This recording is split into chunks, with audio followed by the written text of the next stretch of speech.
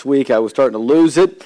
And then in the evening service, I lost it completely. And then all this week, I've been drinking as much tea as I could get. All kinds of tea with honey, ginger tea, anything that I could get my hands on. If it was tea, I was drinking it and trying to get as much as I could back my voice to be ready for this morning. And so it's still getting there. It's not all the way back, but it's good enough for this morning. So 2 Corinthians chapter number 10, and we're going to continue our series on I Can. We said that in this series we're focusing not on what we cannot do as Christians, but what we can do, what God has empowered us to do. And I hope you've been encouraged by it, but I hope you've also been challenged by it, because there's a sad reality in the Christian life, and it's this reality, that sometimes as Christians we don't always live as we ought to live, doing what we can do. And that's why it's so important in this series to focus on what is it that we can do and that God wants us to do. And so as we've looked already in the book of Philippians, we've seen that we can do all things through Christ. And last week we looked at how as Christians we can forgive. No matter what it is that we face, no matter what circumstance or someone has wronged us in a way, we can always forgive. And God has given us the power to be able to do that. And this morning we want to look at the fact that as Christians we can overcome. And there's much to overcome in our world and in the Christian life. Much of it is overcoming. And we want to see how God has enabled us to be overcomers. So 2 Corinthians chapter number 10, and we'll read verses 1 through verse number 6 as we'll be studying this passage. And let me just say before I read it, if there's anyone here this morning that's still not received the notes, go ahead and raise your hand, and the ushers will do their best to get you the notes, and that way you can follow along as we study God's Word together. 2 Corinthians chapter 10, 1 through 6. It says, "Now I, Paul, myself, beseech you by the meekness and gentleness of Christ, who in presence am base among you, but being absent am bold toward you. But I beseech you that I may not be bold when I am present with you with that confidence, wherewith I think to be bold against some, which think of us as if we walked according to the flesh.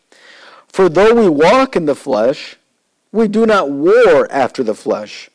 For the weapons of our warfare are not carnal, but mighty through God to the pulling down of strongholds, casting down imaginations and every high thing that exalteth itself against the knowledge of God, and bringing into captivity every thought to the obedience of Christ, and having in a readiness to revenge all disobedience when your obedience is fulfilled." The idea this morning and the truth that we want to learn about is that we can overcome strongholds in our life. We're going to learn about what is a stronghold. We're also going to learn that God has enabled us to be able to overcome the strongholds in our life. But before we do that, why don't we pray and ask God to bless this study. Let's pray. Father, this morning as we get into your word, I pray that we would be able to be illuminated by your Spirit. That, Father, as we search your scriptures this morning, as we study the scriptures, I pray that your Spirit would be actively working in our minds and in our hearts. Father, we need you this morning, for without your Holy Spirit, there's no way that we can understand your word. But now I pray that your Holy Spirit would not only work in our hearts, but, Father, that you would work in me. That, Father, you would fill me this morning, that I would be able to communicate this truth in a way that would be clear, in a way that would be understandable, but Father, in a way that would speak to our hearts. And then, Father, as we not only understand your word, but may we also apply it. As the book of James reminds us that we are to be doers of your word and not just hearers only. So I pray that this morning, as we study your word, that we would be able and ready and receptive of it. And that, Father, you would work now in these next few minutes as we worship you through reading and studying your word. And we ask this in Jesus' precious name. Amen.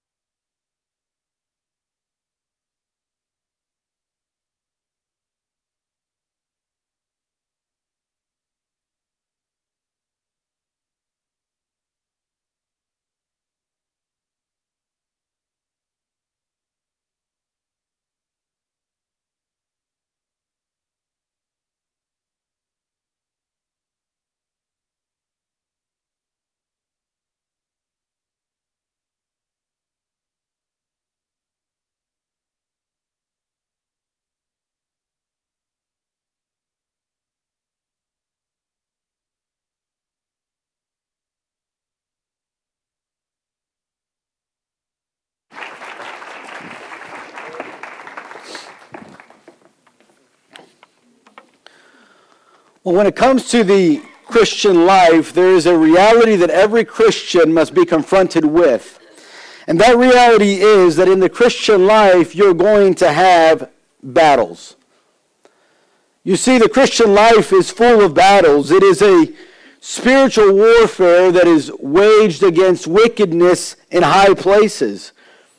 Every Christian, if they're truly living the Christian life, will face times of war. In fact, the scriptures say that a good soldier of Jesus Christ will suffer persecution. He'll have battles in his life. There will be warfare that he will have to confront. And in this warfare, there are things that are known as, the Bible calls, strongholds. There are these fortified strongholds that need to be defeated if we're going to win the battles in the Christian life. Now, in 2 Corinthians chapter 10, the Apostle Paul is facing such a battle. To give you a little bit of the context that's happening here, this is the second time, at least, maybe the third or fourth time, that Paul is writing to this church in Corinth. And as he's writing in the first 9 chapters that we have in this second book of Corinthians, we see a tone of the Apostle Paul as he's encouraging the believers, as he's exhorting the believers, as he's instructing the believers. But in chapter 10, he changes his tone. You'll notice if you read chapter 10, 11, 12, and 13, you'll find that the Apostle Paul begins to be a little more confronting of what is going on there in the church at Corinth. There were some battles that were waging there, and they were battles that were very serious, battles that Paul was going to eventually have to confront. And Paul takes the opportunity now, as he's finishing off this letter that he's writing to the church, to go ahead and get started in confronting some of those problems of what was happening. You see, what was going on was that there was people there in the church at Corinth that began to doubt what Paul was doing. They began to doubt the authority that Paul had as an apostle of Jesus Christ. They started to attack Paul personally. They started to attack him in his ministry, what he was doing. And it's amazing that much of the criticism that Paul had wasn't from the outside world, though he did face a lot of battles where people that were in power in different cities wanted him to stop preaching. He was facing people that didn't like the message he was preaching. There were some that were very indifferent to the message. You'll notice that when he went to preach at Mars Hills and in Athens, Greece, there was many that just thought what he was teaching was just another religion, and they were very indifferent to what he had to say. But much of the battles that he faced at the church in Corinth weren't people that were not saved. Interestingly enough, it was people that were saved. It was Christians that were there in that church that began to build up some strongholds there at the church of Corinth to try to resist Paul's teaching and to try to resist the fact that Paul was called to be an apostle of God, one that had spiritual authority there in the church. Now, what's interesting is that Paul was the one that founded the church at Corinth. He was the one that went to the city. He was the one that began to preach the gospel message that salvation is found in Jesus Christ alone. It's not by works. It's not by a religion and Jesus. It's by Jesus alone. And as he's preaching that message, people began to believe on the Lord Jesus Christ. And Paul's able to start a church there in the city of Corinth. And as he begins this church, he begins to not only get people saved by preaching the gospel, but then he begins to disciple them and grow them and establish a church there. He begins to teach them about the Christian's responsibility as to studying the Word of God, the Christian's responsibility as to prayer in his life, the Christian's responsibility as to giving to God. You know, that's part of the Christian's responsibility of worship, is to give to God. And sometimes people want to get away from that. They say, well, I love God. I don't have to give him the offering for God to know that I love him. But Paul says, listen, it's through giving that we prove our love. It's like saying, I don't have to tell my wife I love her. She knows I love her. I married her. Yeah, but it's by telling her that you prove that you love her. It's by doing those good works for her and by being there for her that shows and proves that love. There's more to love than just saying it. There's also the doing part of it. The showing and demonstrating that love. So how is it that this man that founded the church now is having people within that church begin to doubt him?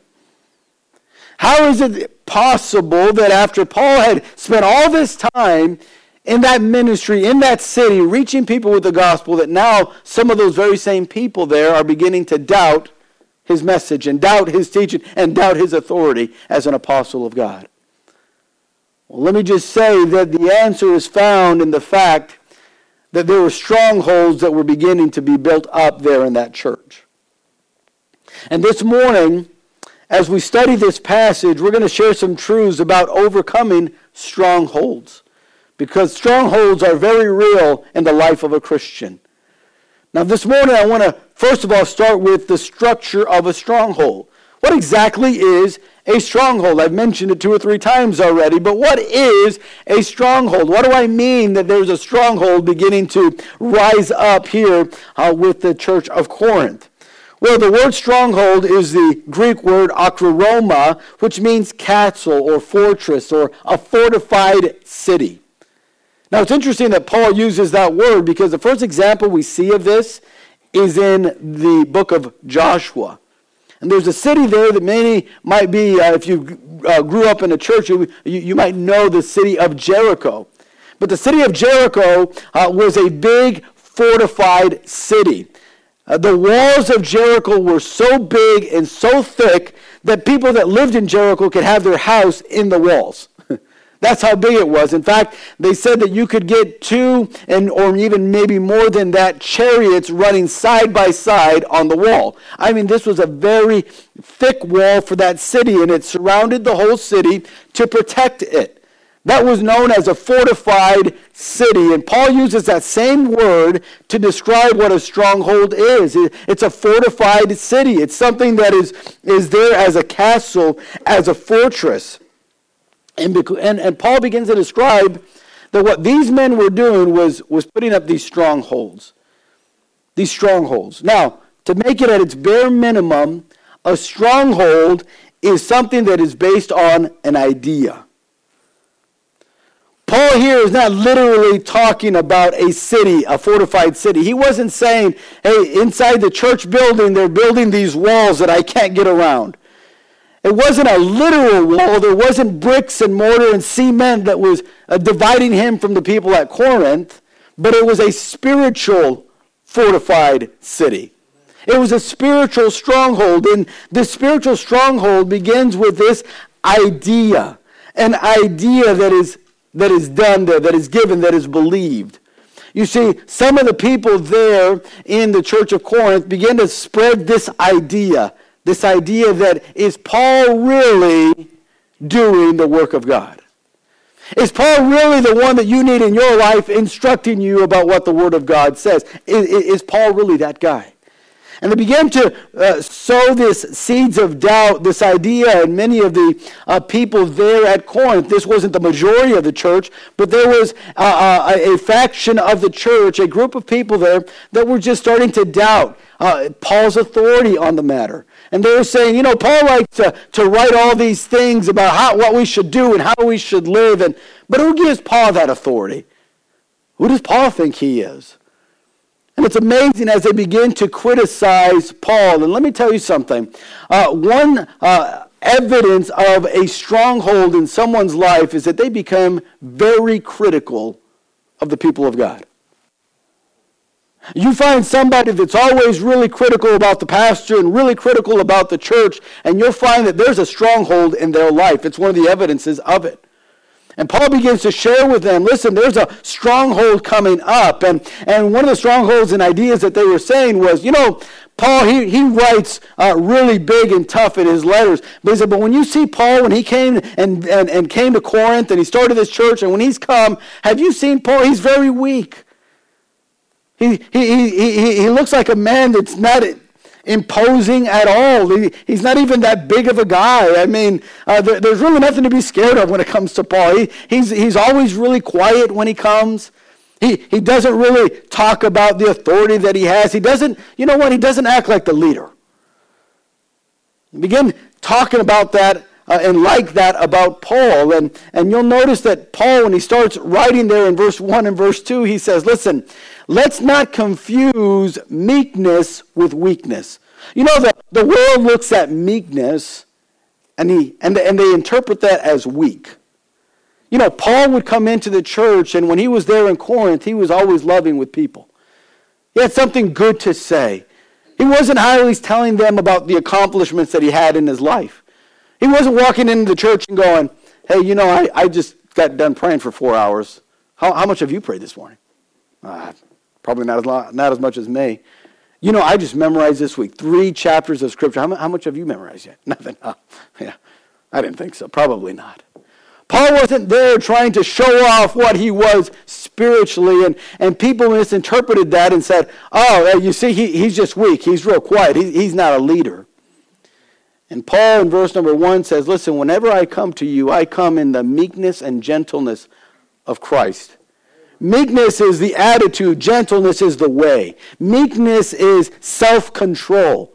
That's power and self-control. Paul was saying, yeah, I could go in there and say, well, I'm the Apostle Paul. Don't you know how many churches I've started? Don't you know what I've done for Christ? Don't you know how many times I've been in prison for the cause of Jesus Christ? Don't you know how much of the Bible I know? Don't you know that I was the one that founded this church? And don't you know I know more than all of them combined? And Paul said, but that's not how I come to you. I come in meekness and gentleness of Christ. But don't confuse that as me being weak. That's why he says, I can be bold if I need to be. But you know, the secret to bringing down strongholds is not found in boldness. You see, because strongholds are not something physical, it's an idea. So they bring this idea about Paul. Man, Paul is weak. Man, I don't know if Paul is able to continue teaching you the great truths of God's Word. And these strongholds begin to come up. And let me tell you something about strongholds. Not only are they based on an idea, but they're always exalted above everything else. You'll notice that they were putting their ideas above everything. And let me just say that a stronghold really isn't attacking a person. Paul wasn't really just personally being attacked here, though they were saying this about him. But what was really being attacked was the gospel of Jesus Christ, the ministry of God.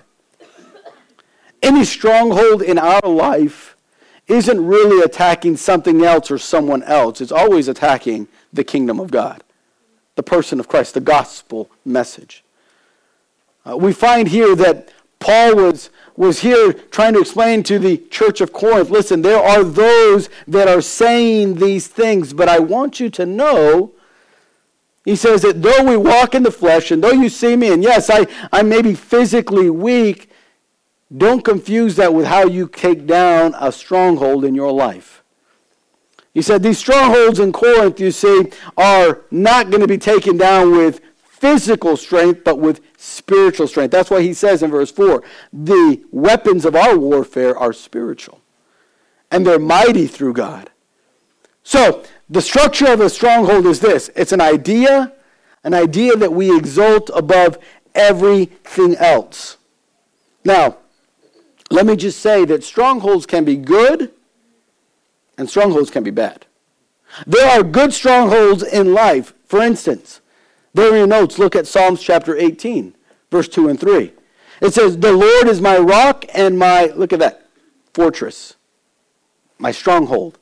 The Lord is my rock, and you can say, and my stronghold, and my deliverer, my God, my strength, in whom I will trust. The psalmist says, you know, the stronghold in my life is God.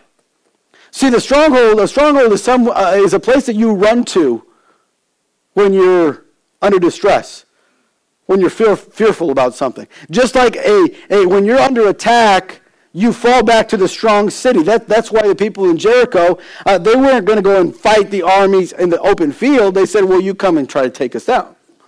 We have the walls. You got to try to penetrate our walls. This is a fortified city. We're going to be safe in that city. And so a stronghold, a good stronghold, is a place that when we're being attacked, we go back to it. And so the psalmist says there's a good stronghold in God. A stronghold, an idea that is exalted above all things, like God is my rock. That's an idea. He's not literally a rock. It means his strength. And he's my deliverer. That's his power. And so this idea is, the stronghold in my life is God is the one that I run to when things go bad, when I'm in distress. He's the one that I'm going to trust. And he says there in verse number 3, my buckler and the horn of my salvation and my high tower. But you know, strongholds aren't always good. You know, there are also bad strongholds. And the example in 2 Corinthians chapter 10 is a bad stronghold. A wrong idea. Now, there's an example of that in Acts chapter 5, with a story that might be well known to many people with Ananias and Sapphira. Ananias and Sapphira were a couple that they went to church. A couple that by all standards on the outward appearance seemed like a really good couple, a really good Christian family. But they began to have an idea in their mind saying, you know what, we see everybody in our church and they're giving and they're selling everything they have and giving all the profit to God. And you know what, I'd like to have some of that honor. I'd like to have some of that recognition from my church. And so they decide to build a stronghold of saying, I'm going to sell everything I have and then I'm going to give some of it to the church and I'm going to tell them that it's everything. Just so I can get that honor. Just so I can have that position at church and that recognition. And you know what happens? There in verse number 3, you'll find that Peter confronts them and says, listen, you haven't lied to the church. You lied to the Holy Spirit of God. You lied to God when you did that. That stronghold was not an attack on the church. It was an attack on Christ. And so that's an example of a bad stronghold. And you know what? There in the Corinthian church, we find that there's a stronghold happening. The idea that Paul might not be the one. Paul's not the one that can help you. Paul's not the one that can teach you these truths. So from that, I want you to notice the danger of that kind of a stronghold. Paul begins to share with them the danger of it. You see, just as much security as there is in a good stronghold, there's a lot of danger in a bad stronghold. You can get the wrong idea in your mind and in your life, and you can exalt that wrong idea so much that you put it above God's ways. And you begin to make that something that you live on, something that you follow after. And let me just say that many times as Christians, the reason we don't live the Christian life as we ought to is because of the strongholds that we formed in our life. Because we start to believe the fact that I don't have to be totally surrendered. I don't know if they really mean that when they say that. I don't know how true the Bible is when it says that. By the way, strongholds have been since the beginning of time. It wasn't something that started in Corinth. It wasn't something that started with Ananias and Sapphira. If you remember in Genesis chapter 3 that the serpent came to Eve and he started to build a stronghold in Eve's mind. He said, hath God said that you cannot have that tree? And she's, well, God said we can't touch it. We can't look at it. That's what God said. And then he built this idea in her mind. Well, God knows that if you were to eat of that, you'd be just like him. See, God's holding out on you. There's a lot of people in our world that have that kind of stronghold mindset. God's holding out on me. A lot of Christians sometimes buy into that philosophy. Well, why can't we do this? God's holding out on us. Why can't we live a life and go to the places that other people go to? Man, God is holding out on me being happy. God's holding out on me having fun in life. There's an idea that begins to grow, and there's the danger in there. And let me just give you a quick definition. I think it's in your notes of a bad stronghold. It's faulty thinking patterns based on lies and deceptions. That's what got Eve. a stronghold in her mind, a lie from the devil. And she believed that lie, and she was deceived, the Bible says. Why is it so dangerous to have these wrong thinking patterns in our life? Well, first of all, because it begins to work on our pride. You notice that those that were criticizing Paul begin to sort of make fun of Paul and make themselves a lot bigger and more important than Paul, and saying how great they were and how lacking he was. You can see the pride coming through as Paul is describing what he plans to do when he gets there. He says, I know y'all think I'm weak, and I know y'all think that I don't have the authority, that God's not given me this ministry. And y'all think because y'all look at me and you start judging me on the outward appearance that I have nothing and no power of God. But let me tell you, he says, my power is not on the outside, it's on the inside. It's not carnal, it's spiritual. You'll find that a stronghold not only begins to work in people where they're criticizing everybody, but it begins to work in their pride. You know, a lot of the root problem with criticism is because it's based on pride. And there's all this pride coming through in the strongholds of our life. We begin to think of ourselves more highly than we ought to think of ourselves.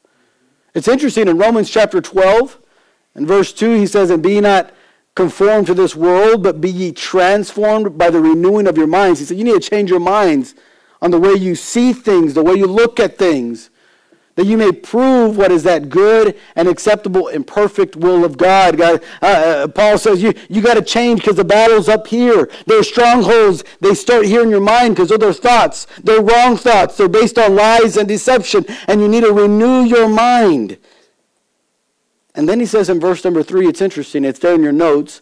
He says, for I say, through the grace given unto me, to every man that is among you, not to think of himself more highly than he ought to think.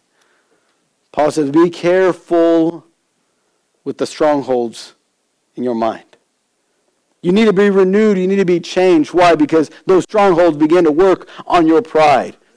Begins to tell you and you begin to believe this lie, I'm greater than I am.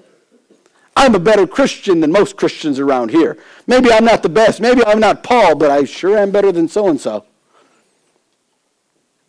That stronghold begins to work itself in pride in your life, and then it begins to blind you to the truth. Strongholds will always blind you to the truth.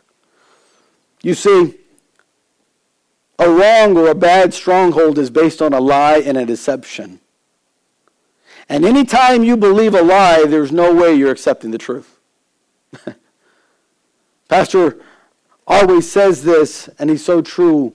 When you have rejected a truth, all that's left to believe is a lie. There's nothing else. And Paul says, the danger of the strongholds in our life is the fact that it blinds us to the truth. You're not able to discern a situation. You can't really see it clearly. Paul's ministry here was being attacked, and therefore the gospel was being attacked, and it was all because some of the people there at Corinth were blinded to what Paul was doing, blinded to the power of God in Paul. And because of that danger, strongholds begin to be built. And this is what makes strongholds so dangerous. Today, there might be strongholds in our lives, and we might say, well, I haven't been criticizing anybody in this church, and I haven't really criticized the pastor. I mean, I don't have these kind of strongholds in my life. But, strongholds are not just when you criticize somebody like the church or something and start doubting what God is doing, doubting the message, doubting God's ways. But strongholds can be things such as being unteachable. You ever found somebody in the Christian life that feels like they know it all? I already know those verses. Oh, I already heard that message. Oh, I don't know that I need to really go to that Sunday school class because I've already heard it all. Be careful. That's a stronghold of being unteachable. When you get into that mold in your life, when you feel like, I don't need church anymore, and I don't need that Sunday school teacher anymore, and I really don't need to read this every day, and I don't really need to take time as much as I used to, because now I know these things. That's a stronghold of being unteachable. There's strongholds of being unforgiving. Someone does something to us and we can't let it go. Strongholds, they can be, if they're good, a city of protection. But if they're bad, they can be a prison that you keep yourself in. A stronghold of being unforgiving is a stronghold that keeps you as a prisoner because you can't let it go. There are strongholds sometimes in life where we begin to live unholy because we won't separate from the world. And we begin to justify it. We begin to reason in our minds. We begin to say as young people, well, nobody really even watches me. It really doesn't matter what I do with my social media. It doesn't really matter what I see. It doesn't affect me. It doesn't matter what I listen to. It's just music. It's not a big deal. And the devil begins to put some strongholds in your life. And soon in your life there is no separation between that which is holy and that which is not. God brought judgment many times. If you read the Old Testament to the people of Israel, He brought it many times because they would not discern between what is good and what is bad. Because they couldn't discern, they couldn't see clearly because of the strongholds that they had built up in their life. There was no more separation. They couldn't discern what was holy and what was unholy because of the strongholds that they had. Well, I don't know what strongholds you might be facing this morning. But can I say, if you have a wrong or a bad stronghold, it's dangerous.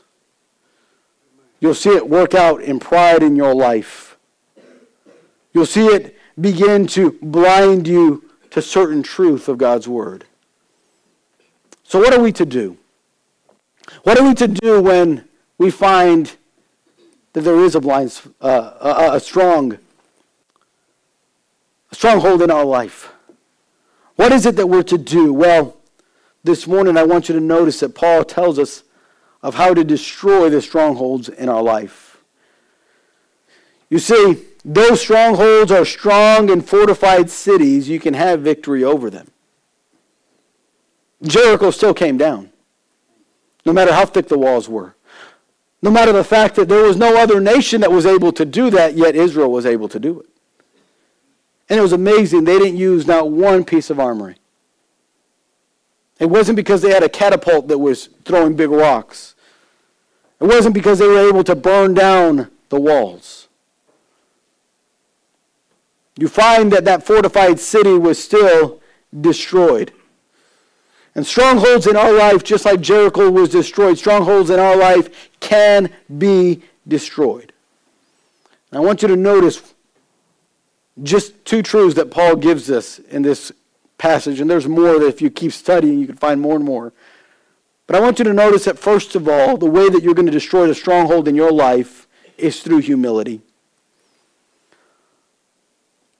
I love the fact that Paul, even though he was being attacked so viciously, Paul says, listen, I came to you, and when I come to you, I come in meekness and in gentleness of Christ.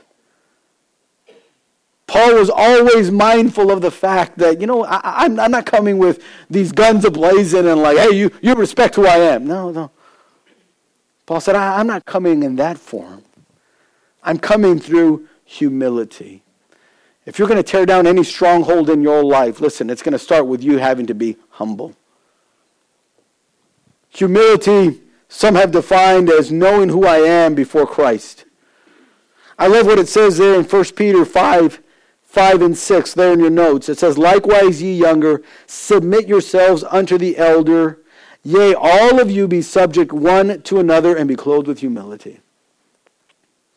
After challenging the pastors there in the beginning, first 3 verses, or actually first 4 verses, you find that now Paul admonishes them or encourages them to have humility, to be humble. Let me tell you something. humility always involves submission. A lack of submission in the life of a person is a sure sign there's no humility in that life. It always involves submission. Paul said, be submissive one to another. And then I want you to notice that humility always involves service. Because he says there in verse number 5 or verse number 6, he says, and be clothed with humility. It is something that you do consciously, purposely. Job says we came in naked into this world and naked we're going to leave. In other words, we come in with nothing. And Peter says, just like you came in with nothing and you got to be clothed, you got to put on clothes, the same thing is when it comes to humility. You got to put it on. You're not born with it. There's no one in here that was born. Well, Pastor, I was just born so humble. No, the opposite happened. We were born so prideful. And humility is the complete opposite, and that's why we have to ask the Lord to help us to be humble. That's why he says, humble yourselves therefore under the mighty hand of God. To be humble, to ask God, help me to have a right attitude and being submissive to one another. Phillips Brooks, a very well-known pastor in the 1800s, made a comment, and he said, the true way to be humble is not to stoop until you are smaller than yourself. He said, but to stand at your real height against some higher nature that will show you what the real smallness of your greatness is. I love that. Sometimes we think, oh, humility, I just got to be real quiet, just walk around like, no. It's not walking around scared or shyful or bashful. No, humility is just saying, listen, I know who I am in Christ. I'm going to come into meekness. Even when I'm getting criticized, I'm not going to lash out tooth for tooth, eye for eye. I'm not going to do that. I'm not going to go and respond on social media and tell them how bad they are and how much better of a Christian I am. No. I don't respond in that manner. But I respond in humility. I remember how much God has done for me. And the fact of the matter is, I'm not great in myself whatsoever. But I measure myself according to His standard, and I find how small my greatness is. There is no greatness there. And then he said the second truth is that we must submit our thoughts to biblical thinking. Notice there at the end of verse number 5, he says, and bringing into captivity every thought to the obedience of Christ. Since a stronghold is an idea that is exalted above so many things, above everything else, Paul says the way you defeat that is by getting your thinking submitted through humility to the way Christ sees it, to the obedience of Christ, submitting our thoughts to biblical thinking. Bob Jones Sr. used to say, you can't stop a bird from flying over your head, but you can stop it from building a nest there. Sometimes these thoughts of being independent, sometimes these thoughts of, I don't need to go to church anymore, they come into your head. I don't feel like it, I'm too tired. You don't know what she said to me. You don't know what this person did to me. And this church is just full of hypocrites. And all these thoughts come into a person's head. And listen, you can't stop those thoughts from coming. Sometimes the devil begins to try to tempt you like he did with Eve and say, well, did God really mean this? Is God really doing this? If God is so good, why is this church like this? And everybody's a hypocrite but you.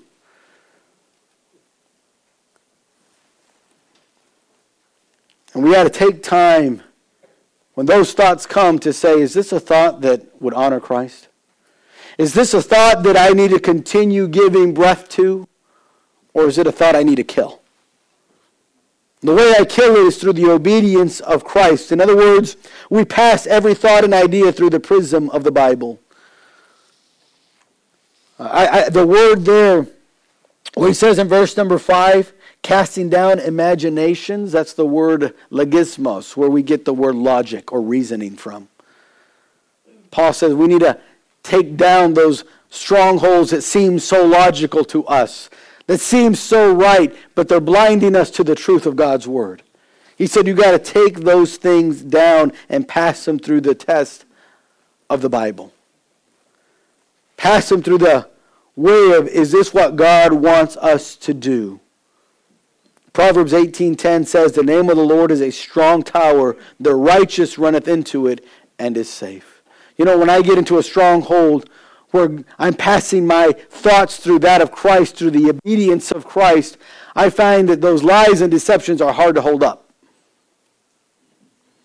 It's a lot easier to let go of things that have happened to you when you say, man, look at what Christ did for me.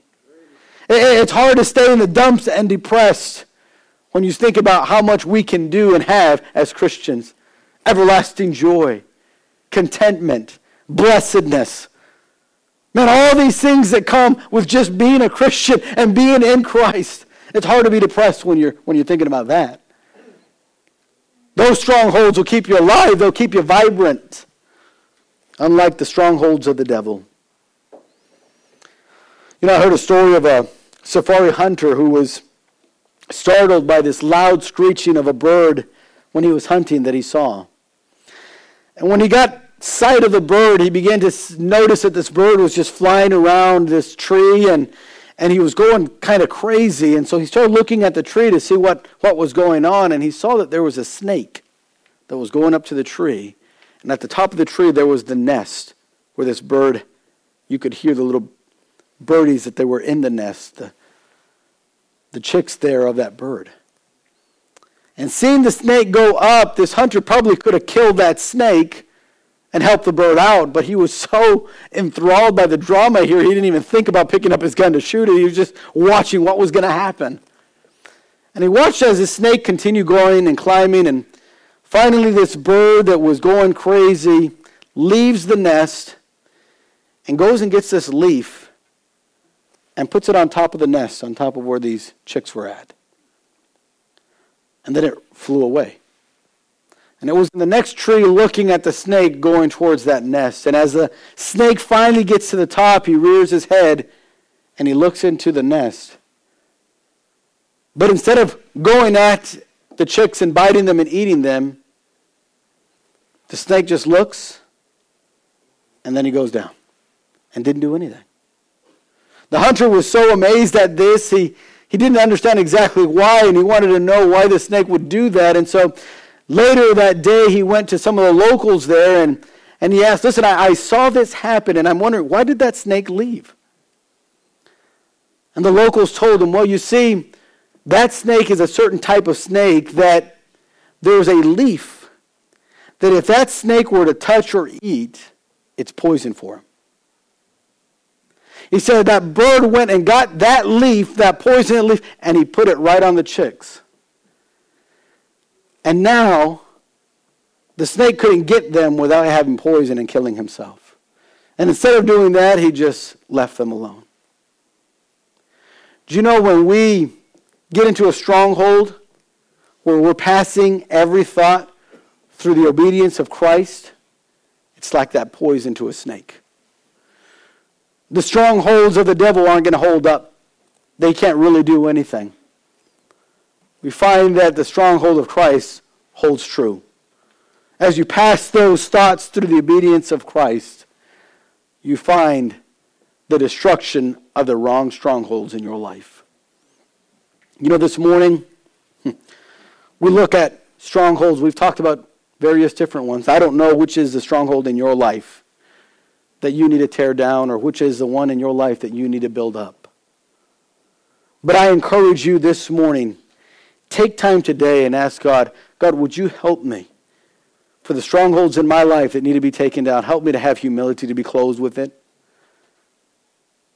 And help me to pass every thought through the obedience of Christ so that I might see these strongholds come down in my life. Maybe there's some strongholds that you need to start putting up in your life. Quit believing that you don't need the Bible. Quit believing that you don't need God. Can I say, if you're here this morning and you've never accepted Christ as your Savior, that's a stronghold that the devil is trying to keep you from the truth. Jesus said, I am the way, the truth, and the life. And this morning you can find freedom. This morning you can find the truth that your soul has been searching for. You can find a right stronghold in your life. And it's found in Jesus Christ. This morning I want to encourage you. Build good strongholds in your life and tear the wrong ones down.